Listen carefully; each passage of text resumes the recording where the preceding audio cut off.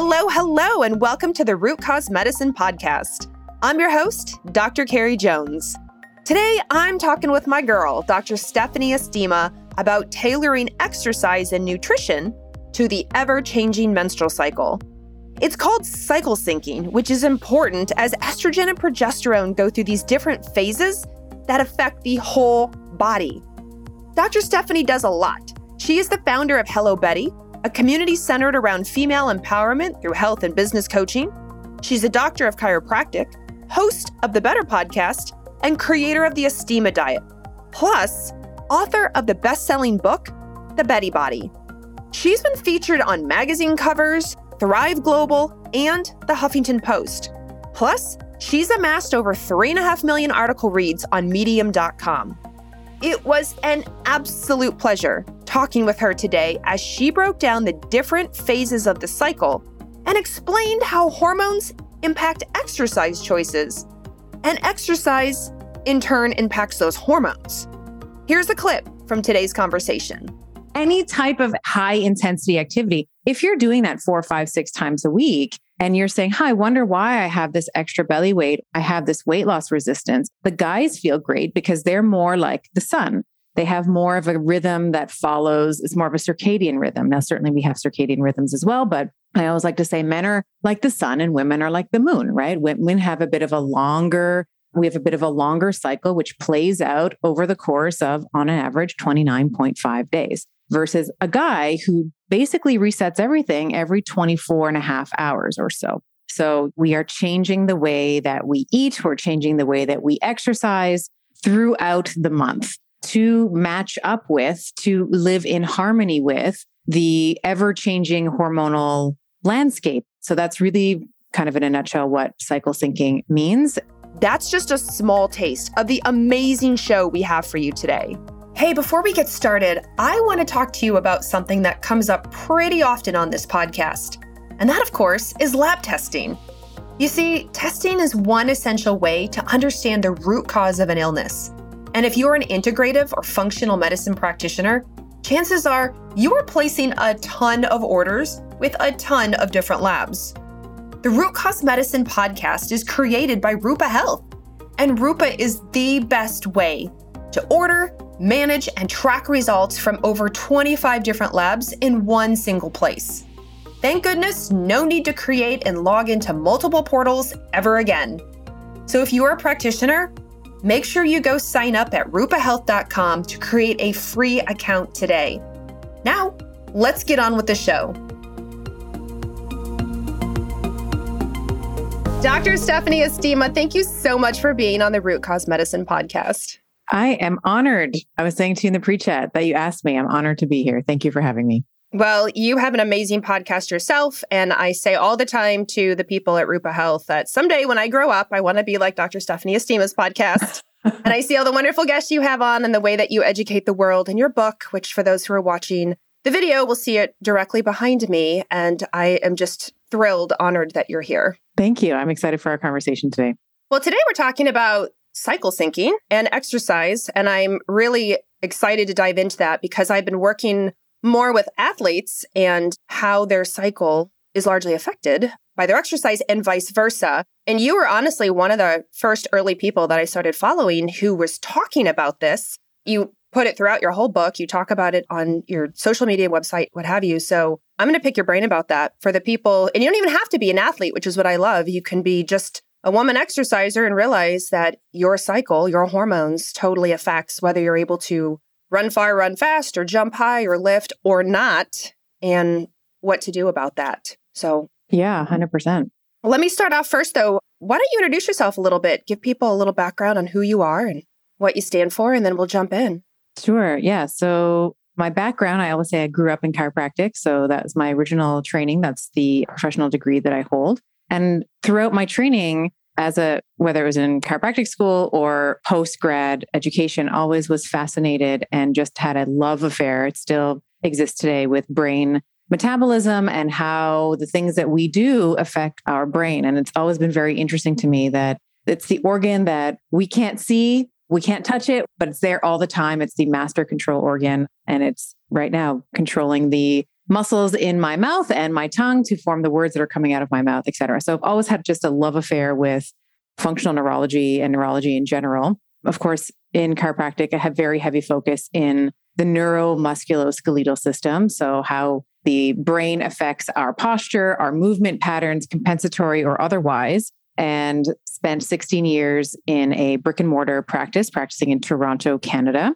And in that practice, there was, of course, what people might think of the traditional chiropractic piece, which is the rehabilitation and movement pattern and getting rid of pain. But I very quickly realized that's just the mechanical piece, right? So there's also a chemical component, let's say, even just with pain. If you have systemic inflammation because of the foods that you're eating or the medication that you're taking, that is going to affect your prognosis. It's going to affect your experience of pain. So I was just naturally doing nutritional consulting and designing, well, for lack of a better word, diets. But when I say diet, it's like the food that you normally eat on a regular basis for my patients. And in that vein of loving everything brain, came across the ketogenic diet now, I don't know how many, maybe 2015, 2016, something like that. And was really amazed at not only the origins of the ketogenic diet, which was the diet that was used before we had medication that would prevent seizures, was the intervention of choice in the 20s and 30s for helping children and adults to reduce their frequency, severity, and duration of seizures. So kind of went down that rabbit hole, introduced a ketogenic diet in practice, and then kind of coming around to my work today, very quickly noticed, again, there was like a really distinct difference in the outcomes of a ketogenic diet in the male population. So my male patients and my female patients. So and this was especially true, and this pattern kept coming up over and over again, where we'd have a husband and wife team. Let's say they were, patients of the practice, and they joined the ketogenic program that we were running. And the guy would come in and be like, "Doc, this is just the best. Like I've dropped 15 pounds, like testosterone's through the roof. I feel like I did when I was 20. And the woman is like, "I don't understand. I've been eating the same thing as my husband. I've dropped a pound, maybe that, and I feel like crap."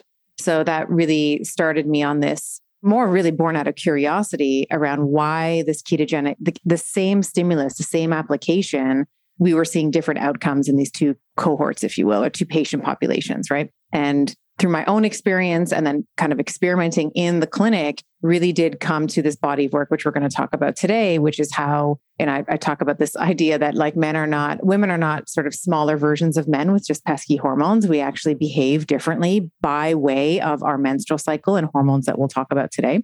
And we have to nuance and we have to change the way that we eat, the way that we move, and the way that we think. And that is distinct from our male counterparts. So that's kind of the back of the envelope history. My love of brain, love of diet. I myself have competed in like figure competitions. So I've always had like just a huge reverence for the human body and the ability of the body to adapt, and the application of tenets like the ketogenic diet and how we need to change that for women. For women, I love that because we get left out of a lot of research, or a lot of research, I should say, is extrapolated and applied to us, those of us who are cycling, as if it's same. Correct. Right? Like, let's say exercise and how many times have women been told, HIIT, CrossFit, going all in is like, that's great. You should do it all the time. It's what you should do. And then women are like, but I feel worse, or I got injured, or I feel like sometimes it feels really good and other times it feels really bad. But yet my male counterpart feels good all the time. Like, what the heck? What is this about? And that's where the idea of this cycle syncing came. So can you just explain, like, what does that word even mean? Yeah. So this is a word that's more commonly used now. And it basically means that we are changing the way that we eat. We're changing the way that we exercise throughout the month to match up with, to live in harmony with the ever-changing hormonal landscape, if you will, that a woman who is cycling, who's in her reproductive years, that includes our perimenopausal women, as her hormonal landscape changes, we are now altering the way that we're eating, the way that we're exercising and moving, the way that we're recovering. We're noticing some of these ebbs and flows and changes in, let's say, that hormonal milieu and adapting to it. So that's really kind of in a nutshell what cycle syncing means. And I think that to your point, I think it was, I want to say it's 2017 where the NIH mandated that women cannot be excluded. I mean, we're in 2022 now. Like that is an incredible, like 2017 was not that long ago. And we used to be excluded because the menstrual cycle was considered a confounding variable in research because we were not controllable. And as I always say, it's like, we're extra. We've always been extra and we will always continue to be extra, but we should honor that. We should own that and say, okay, yes, I have this extra layer of complexity that I might as well take the time to get to know, and how my unique bioindividuality, how my unique menstrual cycle, how I need to adapt so that I can support my cells, my body in a way that she expects and requires. Because you said something about like doing the CrossFit over and over again, or doing the Peloton. And you see, we'll get into heart rate and we'll get into exercising today, I'm sure. But I see so many women that are like, I do this, and I'm not throwing shade on Peloton, nothing like, right. I don't want a letter from, but any type of like high intensity activity. If you're doing that 4, 5, 6 times a week and you're saying, I wonder why I have this extra belly weight, or I can't see, I have this weight loss resistance. It might be because of what you just said, which is the guys feel great because they're more like the sun. They have more of a rhythm that follows, it's more of a circadian rhythm. Now, certainly we have circadian rhythms as well, but I always like to say men are like the sun and women are like the moon, right? Women have a bit of a longer cycle, which plays out over the course of, on an average, 29.5 days, versus a guy who basically resets everything every 24 and a half hours or so. So yeah, we're very different. And that's my long-winded answer to your question. Like, what is cycle syncing? Well, let me tell you the history. Let me go deep into it. No, but this is so important. Several years ago, I had a thyroid expert say to me, well, Carrie, even thyroid hormone follows the female cycle, meaning, so many women are on thyroid medication or struggling with their thyroid, and they go and get their thyroid tested. And let's say you even just get a TSH, which is thyroid stimulating hormone. If you test it close to and around ovulation, so in the middle of your cycle-ish area, ovulation, everything goes up. A lot of your hormones go up. It's like the Bellagio fountains. Like everything goes up, right? To release the egg, so does TSH. Now, I'm not saying it goes up several points, but he was saying to me, in all my thyroid work, I have noticed there is a definite track, it's a rhythm. So if a woman is going to even test her thyroid, you should be wary of her cycle. So always test at ovulation or test away from ovulation, but be consistent, because you may actually be changing her thyroid medication or supplementation or whatever you're doing because you don't realize that all these hormones are going up at the same time around ovulation. And even just that is not taken into account in research, right? In the literature. And I would say the majority of women don't know. Most of them don't. That when they go get like 99%, they're like, oh, I'm due for my thyroid check. I'm going to go get my blood checked for thyroid, even if it's just. Right. With no consideration of where they are. Yeah. No, nobody said, hey, make sure you get it away from ovulation. Maybe the best time is on your period. Be very consistent every time. Because I love that you said we're extra. I will take it. I am 100% extra, and you know that, but it's in a good way. And so when did you first notice on yourself? I mean, you are Miss Cover of a magazine and big in fitness. And when did you notice that your cycle really played a role in your ability to exercise or how you exercised? Yeah, well, I'm going to be totally honest and transparent for you and your listeners. It wasn't until my 30s. Like I always had this like, God, I hate my period. Like, and I write about this in my book, The Betty Body, that it always just felt like a punishment for being a woman. It's like, here it is again. And I had to medicate and I would just ignore it because I didn't really put it together. I was like, if I just take some Anaprox or I just take some Midol or whatever, I can just punch through whatever I need to punch through rather than honoring my body's need for rest and recovery. And we can talk a little bit about that. But I'll say that it wasn't really until my even like really mid to late 30s where I started, and this was after I had children. Like I looked at my husband and I was pregnant. So I had no trouble with fertility. He is cute. Yeah. But then in that post-child, that postpartum, where things can be a little up and down and all over the place for several years because you are nutritionally, physically, spiritually, everything depleted in those years, really started paying attention to how my cycle was changing. And I went through I want to say I was 37 or 8.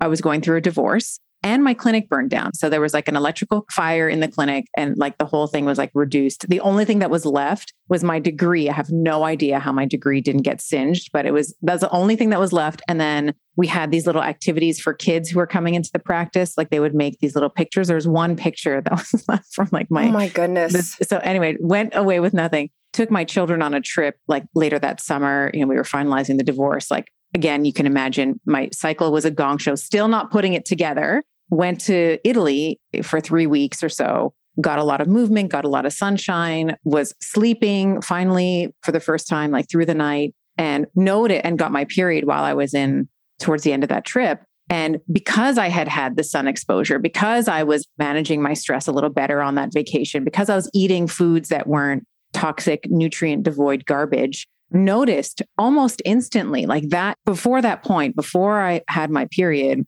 that bleed week, I would be medicating with really heavy medication several times a day. I would always bring, I think I've told this to you just maybe personally or offline, but I would always to practice, if it was the first or second day of my period, I would take 2 pairs of pants with me because 100% of the time I would bleed through the pair of pants that I went to work with. And I would get up out of a consultation, like let's say I was seeing a patient, let's say, and we were talking about their x-rays or ultrasound or whatever. I would get out of the chair in such a way that I would turn the chair around so the patient would never see potentially that there had been an accident, right? Right. Wow. So anyway, in Italy, had a glorious period. Like we're at the beach and I was still able, I didn't have to medicate. I didn't have to hole up in the hotel room all night long or all day long. I was still able to go to the beach and like not worry about it. And I was like, what happened? What was this big change here? Like, yes, I get it. Food, everything is like a little bit more dolce vita in Italy. What were some of the things that, even though the environment changed, it's still my body that did all the work. So can I reproduce this back home? And then kind of started on this journey to understanding the difference. And then at that point, I was already running that nutrition program that I had mentioned before. So just to kind of with the timeline, to kind of complete the timeline, if you will, for your listeners, then started saying, okay, to my females, I was like, okay, so you've only lost like a pound or 2 in the last month. Why don't we start changing the way that you eat with your cycle and see if that makes a difference, right? Instead of trying to white knuckle your way all the way through the month eating the same way, let's start playing with a couple of things. And then that's when I started noticing for my patients and myself that I was actually able to maintain what I had experienced in Italy back in Toronto, where we have all 4 seasons and we don't have the gelato that they have or the espresso. Or the beach. Or the beach, yeah. Not like Italy anyway. So at a high level, taking all that knowledge, if somebody's listening to this right now, and don't worry, we are literally going to break down each step of your cycle and talk about what's changing and what you can do. At a high level, if somebody's listening to this going, that's me, I am bleeding through everything, I have terrible PMS, I take a lot of medication, my periods suck, all the things, what do you see improve with your women that you work with as they start to honor their cycle, understand their cycle, and change with their cycle as opposed to everything is the same all the time? The first thing that we often see is the bleed week improving. So we will see the quality of the flow improving. So whereas before you might have, let's say you were estrogen dominant, and we'll define that in a moment, but let's say there's too much estrogen in the second half of your cycle. Often what we see, I always say like your bleed week is kind of like a report card. It's like telling you how you did over the course of the month. So we would see improvement in clotting. So normally I will say that some clotting is okay as long as it's smaller than, let's say, the size of a quarter, it's around the size of a dime, that's fine. But as long as it's not only clots, right? So some clotting, but we're kind of measuring the size, the flow of blood as well. So before, like I was saying, I had this like technique of like turning my chair so that no one would see that I'd stained the chair. So that heaviness of flow, certainly it's going to be heavier the first and maybe second day of your bleed week, but then it shouldn't be so much like the delta or the amplitude shouldn't be so high that you're like bleeding through pants and things like that. And then of course, the duration we will also see improving as well. So ideally you're bleeding somewhere between like 4 and 6 days. That's sort of like what I would say is optimal. And then the color of the blood as well. So looking at the color of the blood, it should be kind of like a dark or even like a bright red at the beginning. And then as we go through the bleed week, we will see it tends to be brown, a little bit more brown. That's just like the oxidized sort of older blood that's kind of still hanging around and has yet to be passed. So usually the first thing that you'll see is an improvement in flow, and also even symptoms as well. So leading up to your bleed week, a lot of women will say like the couple of days before, the 2 to 3 days before you actually start bleeding is when most women will feel the most sensitive. They might experience the most cramping. They might feel the most uncomfortable, brain foggy. And just as an aside, I'll say that wherever you are right now, however old you are, that little 3-day window is almost like a glimpse into what menopause might be for you, right? So depending on where you are, because what you're seeing essentially there is an acute drop in your estrogen and your progesterone hormones, which then leads to this ischemic presentation. And then we have the uterine lining. We shed the uterine line, which is what the blood is in your pad or your cup or whatever. So if you're very sensitive that week, if you feel like you can't focus, if you feel moody, if you're in pain, this is a window for you into the future in a way. It can be predictive of how you might experience menopause if you're not making the appropriate changes, let's say, that you should. Yes. So that would be like some of the first things that we see improving is like the leading up to the bleed week is better. So that symptomatic presentation is better. They're still able to engage in their activities of daily living without needing to heavily medicate or take time off or take a sick day or whatever. And then the actual bleed week as well is not preventing them from doing the activities that they normally would otherwise. So let's stay with bleed week. You've got your period. You're listening right now. You have your period. What is happening? Where are your hormones at? And where are you on the exercise spectrum, on the food spectrum when you're talking with your women? Sure. Yeah. So in terms of hormones, I think that's maybe a better, like, let's just kind of lay the groundwork for what's happening in that first week. So the week before, as I mentioned, that little mini menopause, right? So we have this big acute drop in estrogen, all of a sudden, big acute sudden drop in progesterone. And that sort of, it continues that way through that first half, at least, of your bleed week. So the first 3 to 4 days, let's say, your estrogen levels stay relatively low. Actually, everything is pretty low except for follicular stimulating hormone, which I'm talking to the choir, but for my listeners, FSH does kind of what it sounds like. It's stimulating the follicle, right? Because the whole point of your cycle is to ovulate. It's not to bleed, even though she's the popular girl. Period gets all the attention, but the whole point of your cycle is to ovulate. So what happens in those first 2 weeks is you'll see follicular, and particularly in the first week, follicular stimulating hormone we see at a high level because she's trying to get those follicles to develop and mature. And then there's going to be there will be only the chosen one, that one follicle, right? With that egg, with that precious egg in the soil, as you men are the seed and women are the soil. So we have that egg that is going to be released eventually from that follicle. So in terms of food and in terms of exercise, I am a big proponent, and this is like one of the hills I'm going to die on for women. I love it. Which is lift heavy weights. All through your cycle, heavy weights all through your cycle. However, the way that you lift changes. So we'll kind of go through this. I think where you're going is like week by week. And what I like in week one, so what would be normal for you in week one, that week of your period, that bleed week, is maybe the first or second day. Maybe you are a little crampy, and that's normal because the uterus is contracting. So if you've had children, you understand what that uterine contraction might feel like. To a lesser degree, you might feel that day one, maybe day two of your cycle. So maybe there's some lethargy, low energy. If you want to take a day off or two there, like have at it, no problem. Once you kind of get into the flow, once you get into the flow of things, I'm a nerd. I just think that these things endlessly amuse me. Okay. So when you get into kind of the rhythm, let's say, of your bleed week, I really love moderate rep sets here. So I talk about this in the Betty Body and I go into detail, and there's like workout programs and stuff in there, but somewhere between like 8 to 12, let's say, repetitions. That still means that you're lifting heavy though. No, I'm not throwing shade on any fitness influencer, but these are not 2-pound pink dumbbells. These are heavy weights for 8 reps or heavy weights for 12 reps. By the end of the 12th rep, you shouldn't be able to do 13. So that doesn't mean, it's the easy week. I get to just do something that I can punch out 8 times and be mindless about. You want to be very concerned with your form, and it's heavy weights for 8 to 12 reps. In terms of food, I typically like, because we don't have progesterone. So progesterone kind of takes a vacation for the first 2 weeks. And we know that progesterone is a potent stimulator of our appetite, slows down the bowel, slows down like our GI tract and our digestive system and our bowel movements, really. It's actually a really great week for if you want to experiment with a longer fast or experiment with carbohydrate restriction. This is a great week for it. And most people are like, what? I'm like a ravenous beast on my period. But once you start paying attention to kind of some of the ebbs and flows and we remove some of the inflammation that you might be experiencing, you'll notice that your appetite, it should lower in that first week. So I do like there to be, if you want, you can play with a longer fast. Longer to me means more than like a daily fast. So I have usually through the month, I will practice some type of time restricted eating schedule, somewhere between 12 to 14 or 16 hours, depending on my mood and how I'm sleeping and how I'm exercising and when I'm training, et cetera. But this week you can play with, if you wanted to do a longer one, if you're like, hey, let me try like a 24 hour, like let me do like a dinner to dinner kind of thing. See if I can do that. This would be a great week to try it because you're not going to be as hungry.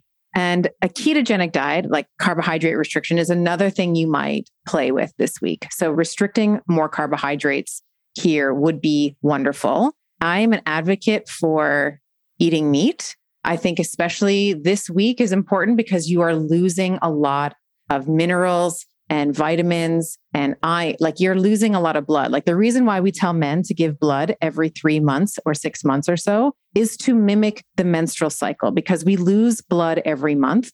So you need to be consuming foods, in my opinion, in my very humble opinion, and this is not based on any ethical or environmental slant, is meats are a really animal proteins are a really great way to replenish the lost ferritin. And it can be if you're sort of eating, let's say, some liver and you're having some organ meats and you're also having some what we might call traditional meats, which is like the skeletal muscle, you're going to get a full complement of your essential amino acids. You're going to be getting your B vitamins. You're going to be getting all the things that I typically see vegetarians and vegans be deficient in. And I say that with love. It's not, if you're a vegetarian or you're a vegan and doesn't fit you, you can certainly get your protein requirements with plants. Like you can get there with plants. You do have to do your jurisprudence, let's say, in learning how to combine foods to make sure that you're getting that full complement of amino acids and that you're not running deficient in your B vitamins, which is like kind of the two things that I see the most common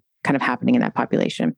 So exercise is heavy, but it's 8 to 12. Ketogenic diet is great this week. And I would also say you can play with fasting as well. It's amazing. When my period starts, first of all, I'm ravenous the couple days before. I know it's coming. I don't sleep as well. I'm ridiculously ravenous. I want all of the chocolate in all of the world, dark chocolate, all the dark chocolate in all of the world. I tease my friends, go buy chocolate, because when I go to the store, I'm buying all of it. And then as soon as my period comes, it's like, and I can't do long fast. I intermittent fast quite often, but the couple days before my period, I can't do long intermittent fasting, which is fine. When I wake up hungry, I eat. Like I just listen to my body. As you should. Yeah. And I've been doing this long enough to know. I know sometimes people are jumping into this new and the signals are confusing, and I understand that. But I'm just further ahead in the chapters, right? You and I are further ahead than chapters of the same book. Some people are in chapter 1. You and I are way up there in 25. So, and then my period starts and immediately my hunger goes away. I don't crave chocolate all the time. I can do 16-hour fasts without an issue. And I just love it. I just love the biochemistry and physiology so much that in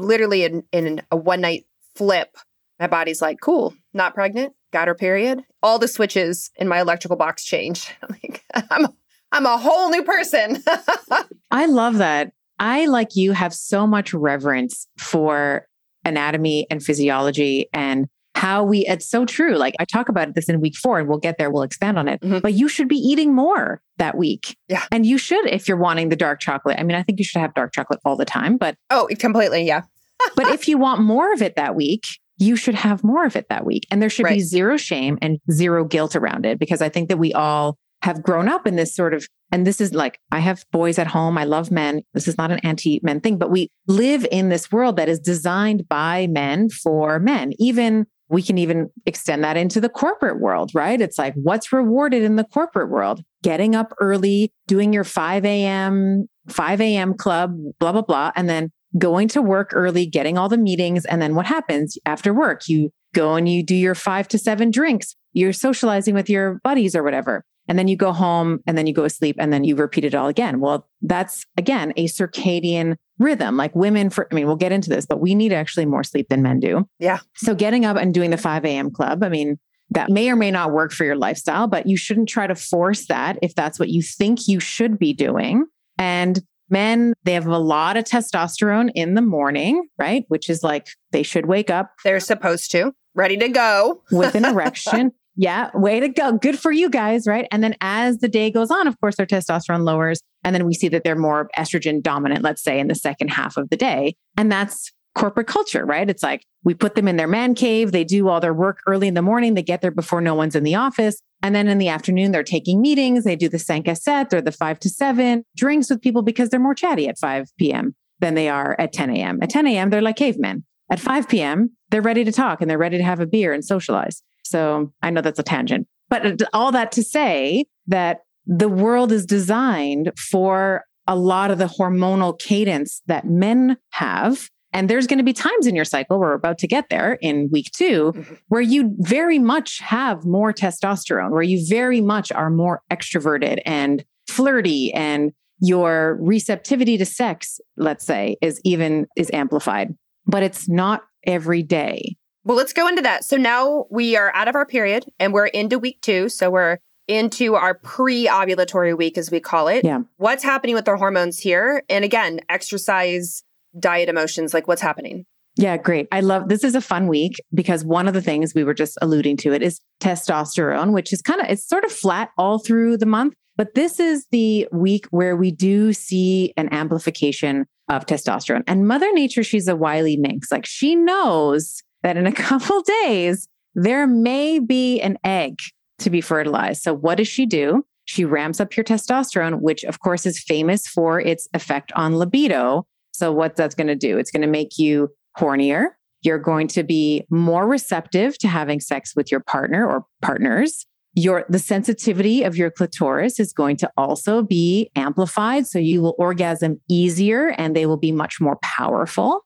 And so you should know that, because if you want children or if you don't want children, you may choose this week to either have at it with let's say penetrative sex, or knowing that you don't want children, maybe there's other avenues that you might explore with your partners or your loved ones. So testosterone is coming up. So is estrogen.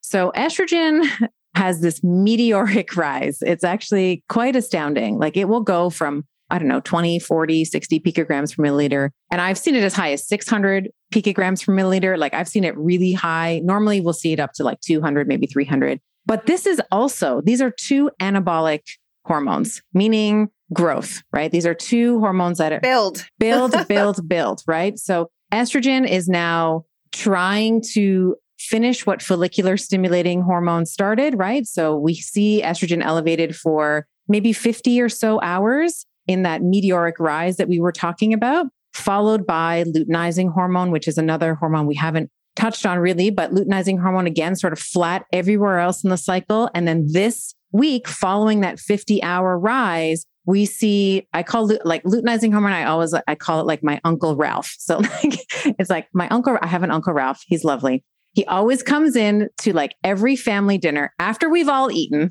right? And he'll come to me like, Steph, how are you? Whack, right on the back of my thing, which one year, first time he did it, I kind of spit my food out, which is exactly what luteinizing hormone does. It goes all the way up very acutely, about 10 or so hours after estrogen, and then comes back down. And the whole point is to help the follicle release the egg. So that's what's happening from a hormonal perspective. From a physical appearance perspective, let's say, estrogen is going to plump up your lips. It's going to make your skin glowy. Your eyes are white. You're bright-eyed and bushy-tailed. It's like natural Botox, natural fillers, all the things. Testosterone, as we mentioned, it's going to have a profound effect on your sex drive. And from a sort of social perspective, you're going to be much more, I always say I can people this week. I can people like a boss this week because I'm I want to chat to people. I want to sit down and learn about their story. I want to know everything about people this week. And you will find that you're going to be more extroverted. This is a great time for you to be, let's say, networking or even doing presentations. They've done studies where they've taken a picture of a woman's face all through her cycle, and statistically significant results with men rating the woman's face only, just her visage, as more attractive in this second week versus the others. And that's under the influence, again, of estrogen and testosterone, as we've been mentioning. So from a nutritional perspective, this through line of like lift heavy weights all through the cycle.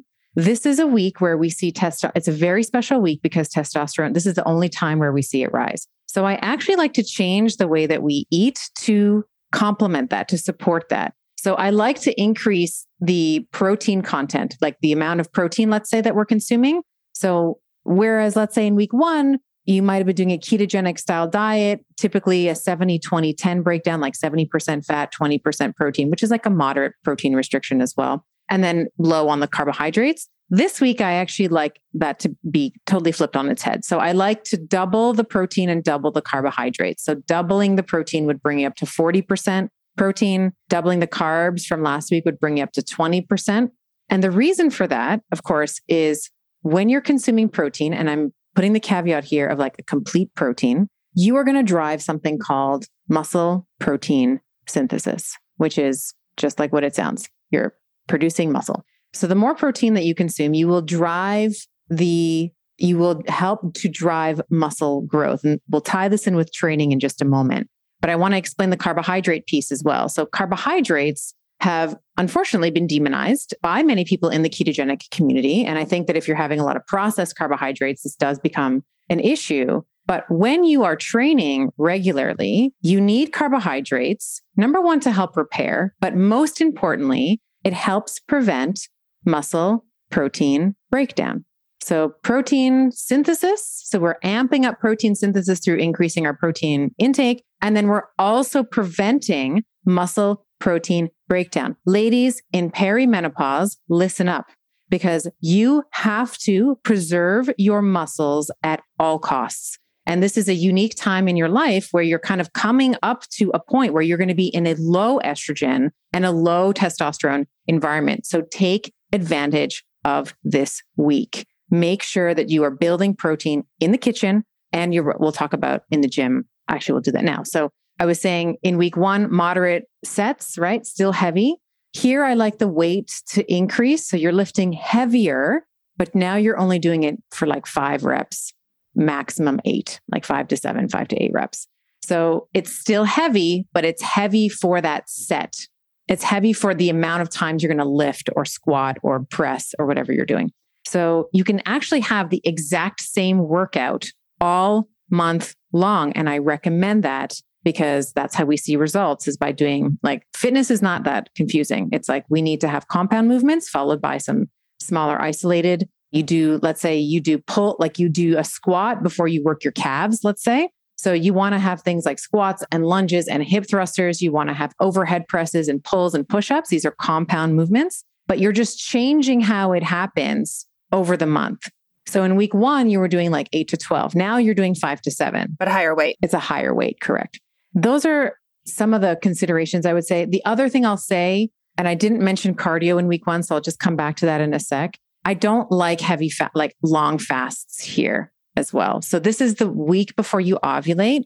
Your ovaries are literally always scanning the environment for threat. If you're doing like 24, 36, 72 hour, whatever fasts, right before you ovulate, you can potentially affect ovulation. And the reason why I say that is the ovaries themselves, when we kind of look at the density of mitochondria in them, and you know this, 100,000 mitochondria per oocyte, something ridiculous like that. It's huge. It's huge. Yeah. Versus, even if you just look at the liver, kind of an important organ, we'd be dead in like 4 minutes, if we didn't have our liver working.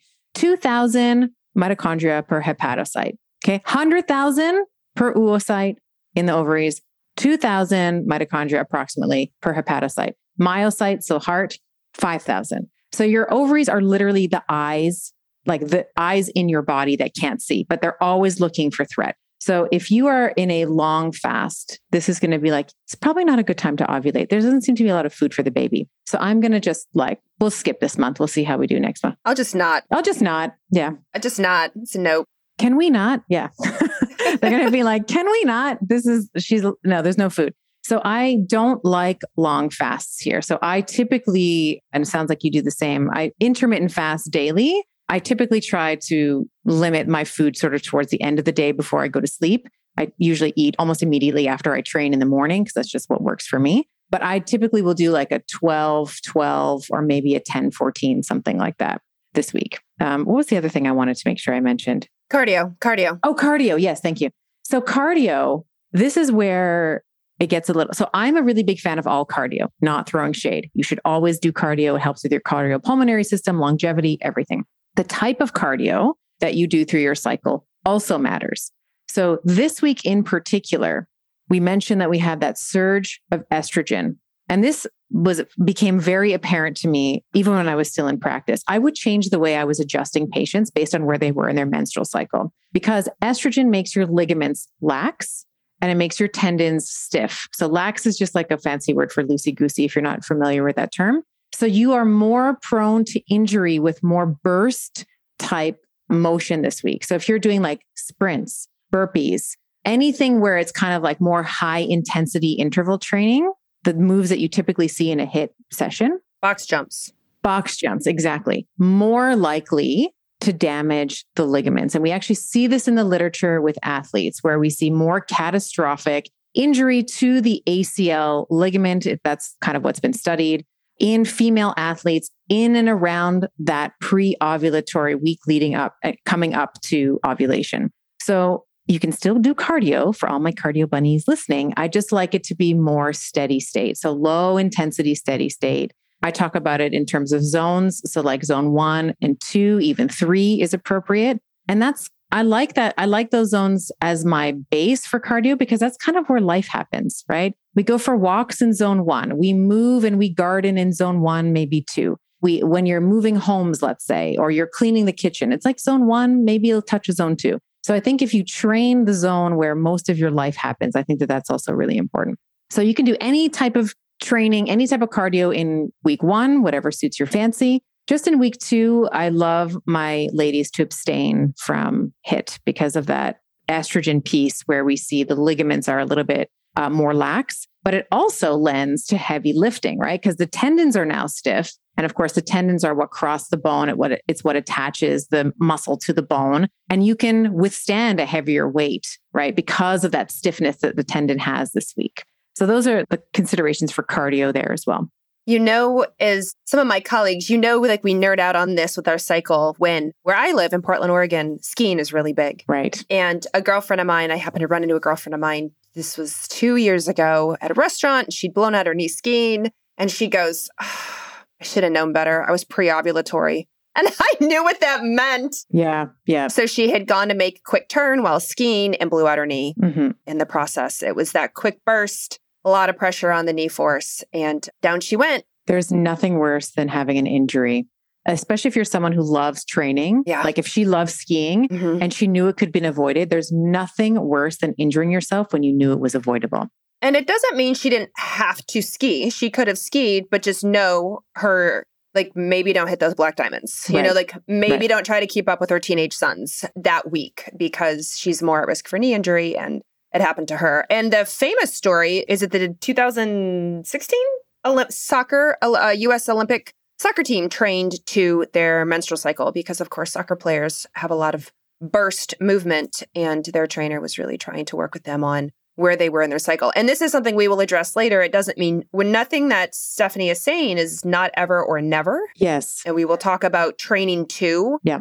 As opposed to just stopping completely. But I want to move on to week 3. So now we have ovulated, the egg is released, and she's floating through the fallopian spheres. What is happening now as we move into week 3 with your hormones, estrogen, progesterone, and what do you feel now with exercise and nutrition? Great.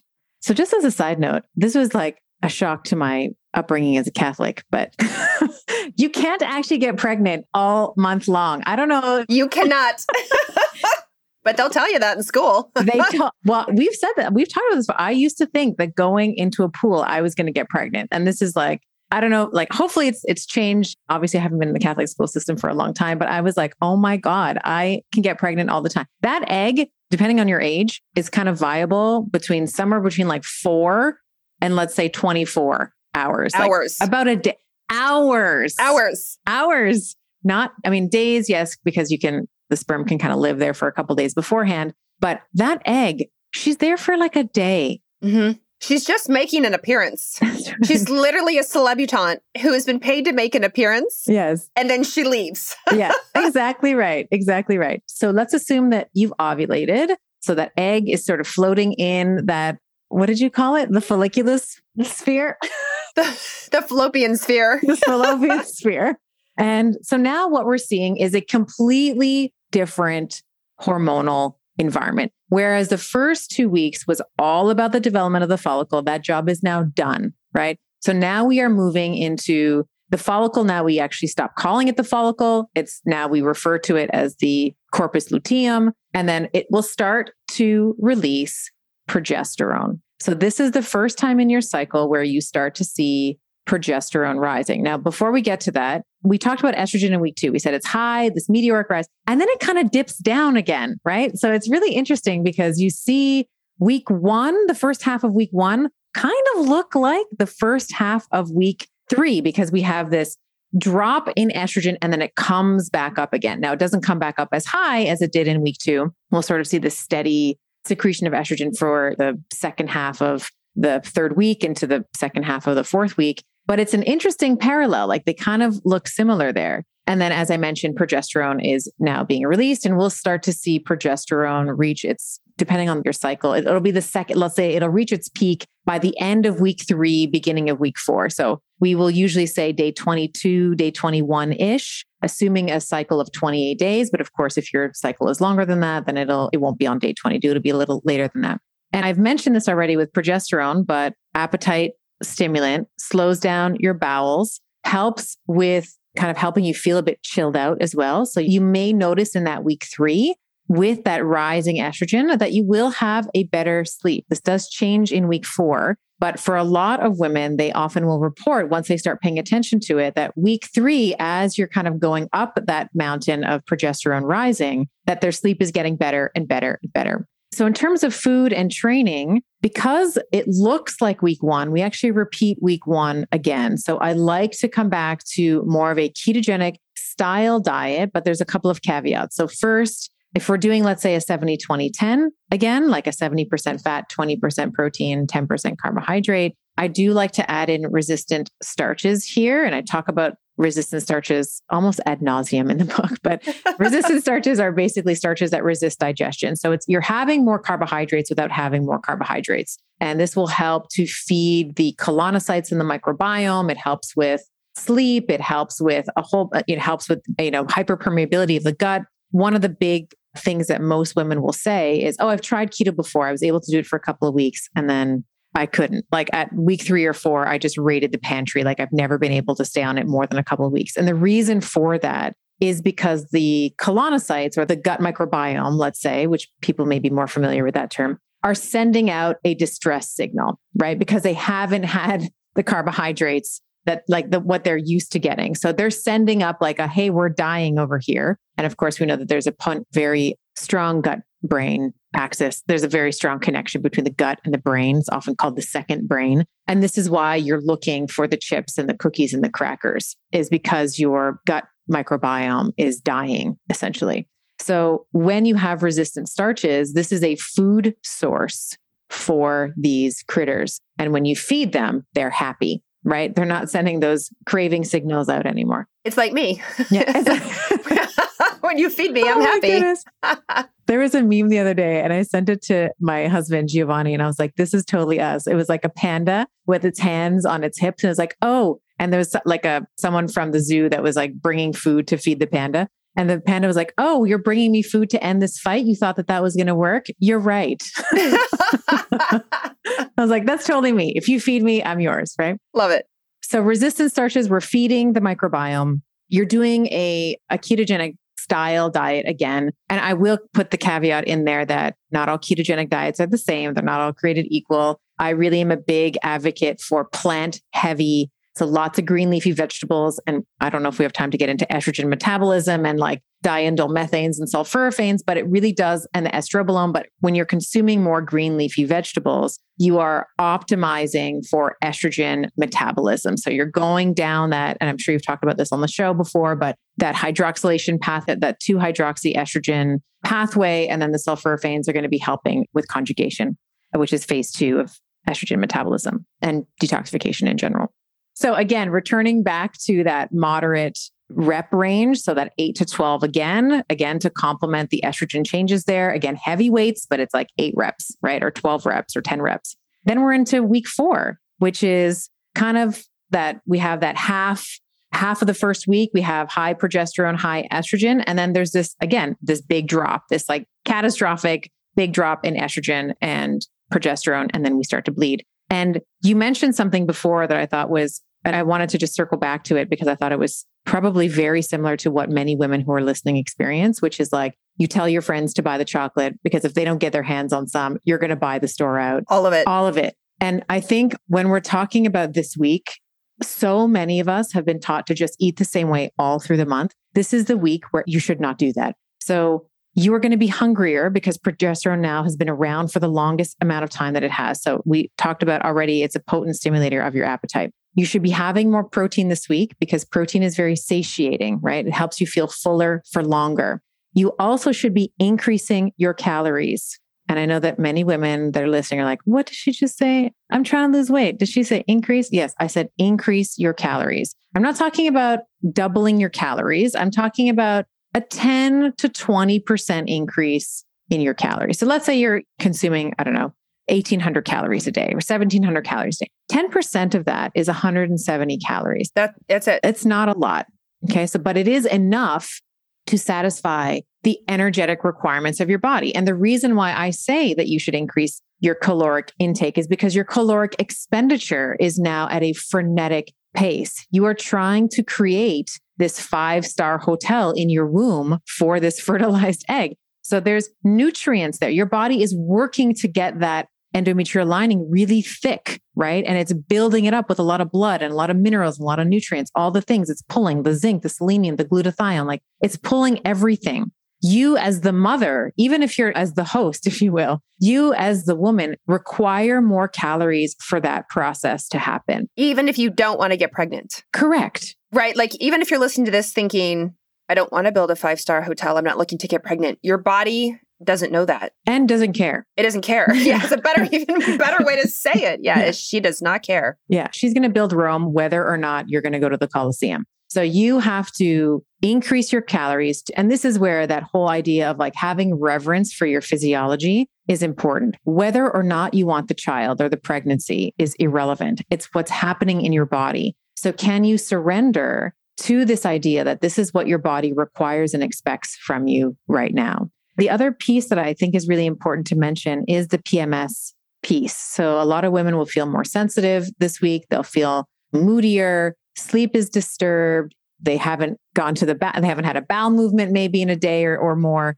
And what I have noticed, this is true of myself and the patients that I've counseled, is that this week, it's like everything is wrong. And the husband can't do anything right. Your children are driving you up the wall. You could strangle your boss. Your mother is she's annoying you way more than she normally does and should. And I think that this is important insofar as this is a signal in a way, and this is me getting a little woo, but this is a signal in a way for you to be paying attention to the areas in your life that you are misaligned in. So if you could strangle your boss, and it always happens that you just cannot stand your boss or your coworker or whatever, in this 3 to 4 day period in week 4, this is your body's way of telling you that this is stressing you out. So maybe there's a conversation that needs to happen. Maybe there's a job change that needs to happen. I was in practice for 16 years, and I can tell you that, yes, there's always a mechanical component to pain. But the other thing that usually needed to change was the partner or the job. And I know that that's a really tough thing to hear. And it's not 100% of the time. It's not always like that. But most of the time, more than 50% of the time, there was a job that was sucking the soul out of this woman or man, or there was a conversation to be had with a family member that was persistent and causing this low-grade inflammation in this person, or there was boundaries that weren't being set or whatever, right? Like you go down the list of things that these people were not taking care of their mental and their emotional health. And so I would just invite you, if you're listening to this and you're like, God, every time my husband walks by me that week, maybe there's some residue there that your body is maybe pointing you to try and clear up so that you can have a better period and have a better menstrual cycle in its totality. So you don't have to do that part. That's optional. I'm not going to show up at your door if you don't do it, but just suggesting that maybe, I've talked to so many people on my show around physical, and this has to do more with I spoke to people who spent a lot of time with indigenous tribes and their view on health and healing. And this is in the context, of course, of psychedelics, which we won't go into today. But so many of these sort of ancient cultures believe that you get sick spiritually and emotionally first, and then it shows up in the body. Yeah. Now, is that the same for every single disease? Of course it isn't. However, I think that if we pay a little bit more attention to our mental, emotional, and spiritual health, and we sort out those cobwebs, then we will be better physically. And that will translate to you having a better period as well. 100%. Amen. I was in practice like you for many, many years, predominantly seeing women's health and hormones is what I did. And I would say, you said this, your just personal practice statistic was maybe over 50%. It's either the job or a personal relationship, partner, family, et cetera. And I would argue it's probably a lot higher than that, judging by the number of women that I would have come in and collapse and pour their heart out to me around what's going on in their life. And then they'd be like, oh no, by the way, here are my hormonal symptoms. And I would say, right. You know that these two are related. Yeah. Right. Like, do you think there's any chance the two of these things are related? Yeah. Because I do as an outsider. And it's just like when you're listening to your sister or your very best friend, and as the outsider, you can see it clearly, right? As the outsider, you can go, well, you realize that's connected. But when you're in it and living it, it can be really hard and you feel like you're in quicksand or you feel like you're in a fog. It's harder to see. But take what Dr. Stephanie says to heart, because she has a lot of experience with this and has talked to a lot of people and spent a lot of years of practice. And she's not wrong. She's not wrong. So absolutely. It's one of those things where you can't read the label of the jar you're in. Yes. Like, how can you see it? If it's right in front of you and written backwards, how can you see it? Yes, absolutely. Absolutely. Well, one of the questions I brought up earlier was, can you train to any of this? So for example, if somebody's listening and says, okay, that's great, but I run 5Ks, or I am competing in a CrossFit competition, or I am an athlete and I don't really have a choice as to when my soccer game is or when I have to run track and push off the block. And so it could affect my knees. Does it mean you're doomed? Like, can you train to this? Can you improve to this? What do you tell the heavy exercisers, the athletes, those who are concerned about everything you've been talking about?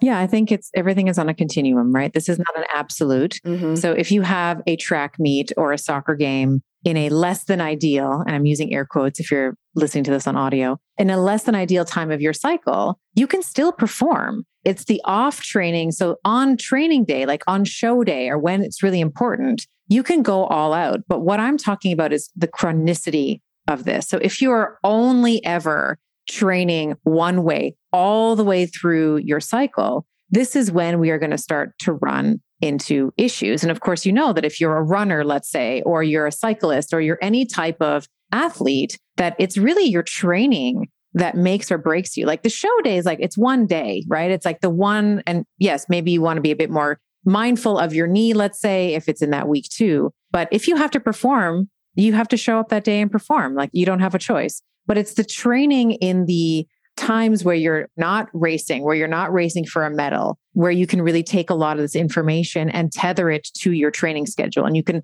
modulate the way that you're training through your cycle. And then you show up for your training the day that you're racing, and you're just going to go all out that day. And I've even read before, which I love this. One of the things that we didn't talk about is in that week 4 leading up to your period, that progesterone makes you clumsy. It can make you clumsier. And it changes your saltwater balance, which can affect where your brain thinks you are in space. And therefore, so if you are, like I am a prime example, my husband is real, other than eating all the chocolate in the house, I drop things constantly. I am not allowed to have expensive glassware because inevitably in week 4, I'll break it. But if you're training for something, or if you're an athlete or a ballerina or something, just know that in week 4, if you feel clumsier, whereas the week prior, you were like, I don't understand. I hit all my cues. I hit all my marks. And this week, I feel like a failure. You're not a failure. You're in week 4, a little clumsier. So what I tell my athletes is you're going to train harder on the fine motor skills this week. So if you're a gymnast, like if you're, was back when we're watching the Olympics and you're on the balance beam.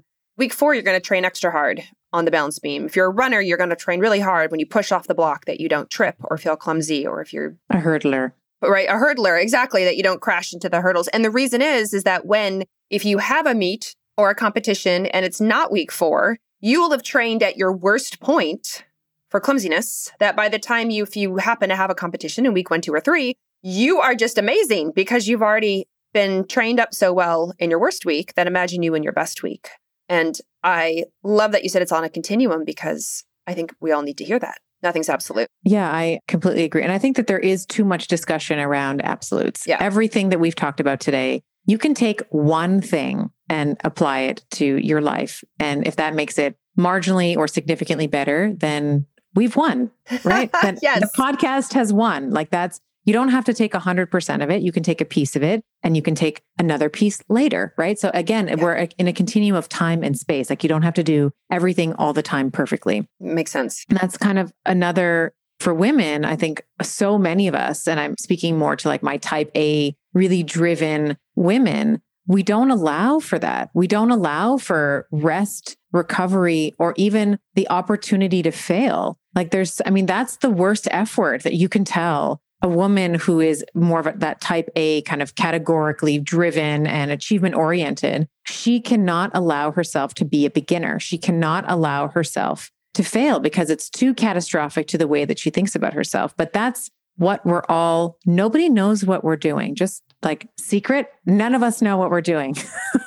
We're all winging it. Yeah, we're all winging it. Maybe some of us have a little bit more experience or depth of knowledge in a certain area, but we are all just trying to figure out, we are floating around on a rock in space, no idea where we're going. I recently read that even the sun, even the way that we learn the sun is just kind of there, and then all the planets move around it. Even the sun is working on its own orbit. And so the way that the sun is traveling through space, it makes our orbits more like spirals rather than ovals. So none of us know what we're doing. So for my type A, I call you my type A Betties, my boardroom Betties, just forgive yourself. Try to find a way to give yourself some grace. Try to find a way to speak to yourself as if you were the 6-year-old girl, a scared little girl. And I'm talking more about myself now, who didn't know what the future held. Things felt really uncertain. Try to speak to that person because she's still there. She's still there inside you somewhere, begging to be heard. Always. Yeah. And I think if you started to develop that reverence for yourself and all the things that you've been through, all the things that whether it was traumatic and that you survived through it, and now you're thriving, try to find a little bit more grace and love for yourself and giving yourself a bigger runway to achieve the things that you're looking to do. And that applies to all ages, even though we're talking predominantly about cycling women today and the 4 weeks through cycling. This applies to all women, even menopausal women. Yes. Absolutely. In what you just said. 100%. And actually, speaking to menopausal women, last question before we wrap up, I have to ask, because I'm going to get asked, when menopausal women say, but I don't have a cycle, or if somebody has had a complete hysterectomy and they're like, I don't have a cycle. How do I train? Do I train any differently? Are my hormones different? Great question. I get asked this. This is the second question that I'm always asked. And I love menopause. I think that we as a society, we have just made this this horrible thing. And I think that if you're smart about it, it's like the second spring, right? It's like the second spring of it's like your golden years where you know exactly who you are. You're not willing to put up with any more shit. You're living life for yourself. So I think in terms of all the material and theories that we've been talking about today, in terms of how hormones change and what some practical applications and takeaways are, you can still do all of what we're talking about, but now you're not following a reproductive cycle. I mentioned at the top of the podcast, men are the sun, women are the moon. I actually think following a lunar cycle is quite beautiful because when we look at the moon and its pull and its effect on Earth, obviously we know that it has effects on the water, the tides, right? High tide, low tide. It also, just a little nerd fact for a moment, it also stabilizes our seasons. So it stabilizes the way that the Earth spins on its axis. And because of that, stabilizes our seasons so that they're predictable. So if you think that you're not affected by the moon, you're wrong. To be blunt, I love, even now as a cycling woman, I will follow when it's the new moon. So there's no moon in the sky. It's black. I have a certain ritual. I'm setting intentions around the full moon, of course. I have new intentions and new things so I think it's lovely for women who are in the prime of their life to become more connected to who we are. We are of this earth, not just living on top of it. We come from this earth. We are carbon creatures. So if we are able to connect to some of the cycles of the moon that we are inextricably affected by, I think that all of the talk around changing the way that you train and changing the way that you eat, I think is all applicable to a menopausal woman as well. The only thing that doesn't really apply is the cardio changes, because now you don't have that high and low estrogen. Your estrogen's pretty consistent through the entire month. So you can do you're in that way, you behave more like a man in that you can do that burst training whenever you want. You can do the high intensity interval training as it pleases you, which is also in some ways a bit more freedom. You don't have to be thinking like, where am I in my cycle, et cetera. Which is really helpful for a lot of menopausal women, right? Because they're going through so many physiologic changes just moving into menopause that it's nice to know that they don't have to confuse or compound their exercise from cycling to no cycle. They have a lot more options. Right. Yeah. And it's much easier in many ways to be a menopausal woman. Like there's less complexity, which is lovely because when you're 50 plus, that's kind of what we want. We're like, let's just make it simple. I've spent the last 20 years raising children, maybe raising a husband. I would love to do something for myself now. So can we be simple about it? And I think that that's the same comments would apply here. And I think that with the weight training, I mentioned this before, I think it's just worth mentioning one more time, is you don't have to have an elaborate training program. You can literally do the same program all through the month. And I highly recommend that you do a very similar program for many, many months at a time. It's just you're modulating the way that you're lifting those weights, like how heavy those weights are is what's changing. Because so often on Instagram and whatever, you see these sort of fitness influencers who are doing just ass backwards things that you would never, that they didn't do to get the body that they did. Like they're squatting and lunging and hip thrusting and doing pull motions and pull and push motions all day long. It's like same squat, different shirt, right? That's what I like to say. It's like we're squatting lots and lots of times a week. You're just changing, obviously, your shirt. So don't be fooled by how complicated fitness has to be. It shouldn't be complicated. And in fact, you should be training and trying to master a squat. That's another thing. I'll just say, I know I'm going on, but I will say that in my practice, I do have to say this because it was so disappointing to me that when I would test, so I would test everybody. So there would be an baseline intake test that we would do on all patients. One of them was doing a push-up on your toes, and one of them was doing a squat, and the other one was a wall squat. So meaning that you're sitting against the wall and we're timing how long you can stay there. Most women could not do a push-up that was not on their knees more than one time, if that. Most women, like almost 100% of women were like, oh no, I do ladies push-ups. I'm like, what's that? What's a ladies push-up? On your knees. Yeah, no, I know it is. But I was like, how dare you call that a ladies push-up? So I was like, no, we're going to test you on your knees. And they would able to do it. And then the squatting, almost everybody doesn't know how to squat. They basically just hinge forward at the hip rather than sitting down, right? So knee, hip, ankle mobility, nobody had that. And then the wall squat, which is just an isometric hold, we would see them failing more often than not before 90 seconds.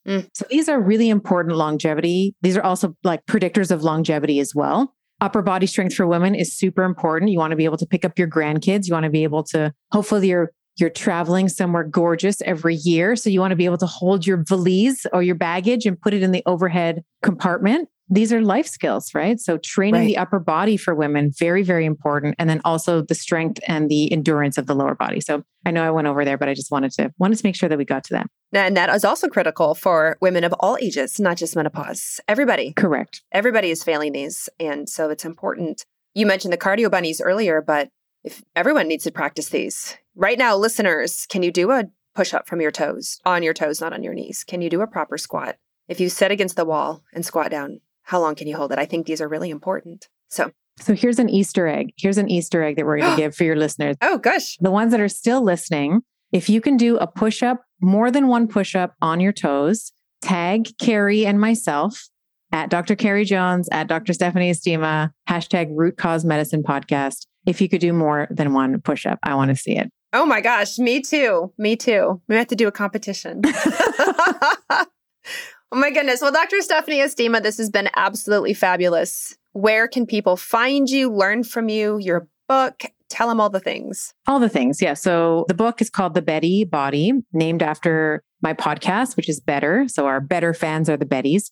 So The Betty Body, you can find it at Amazon. You can find it Barnes & Noble, anywhere online. You can find me online on Instagram at Dr. First name, last name. So Stephanie Estima, which I'm sure you'll put in the notes, but it's STEPHANIEESTIMA. And then I also have a podcast where Carrie has been on not once. You've been on twice. Twice. Yes. 2 times on the show. Mm-hmm. One of the top, I should also say, just throwing some kudos to you.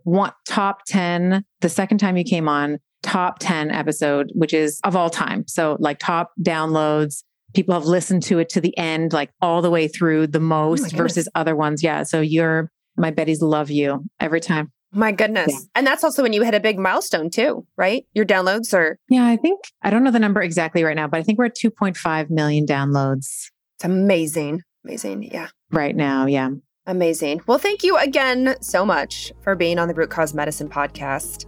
I think everyone is blown away by all the information you've given, but now they have a much better idea of cycle syncing, their menstrual cycle, all their 4 weeks with exercise, nutrition, and all the things, because it's just so important. And I appreciate you being on.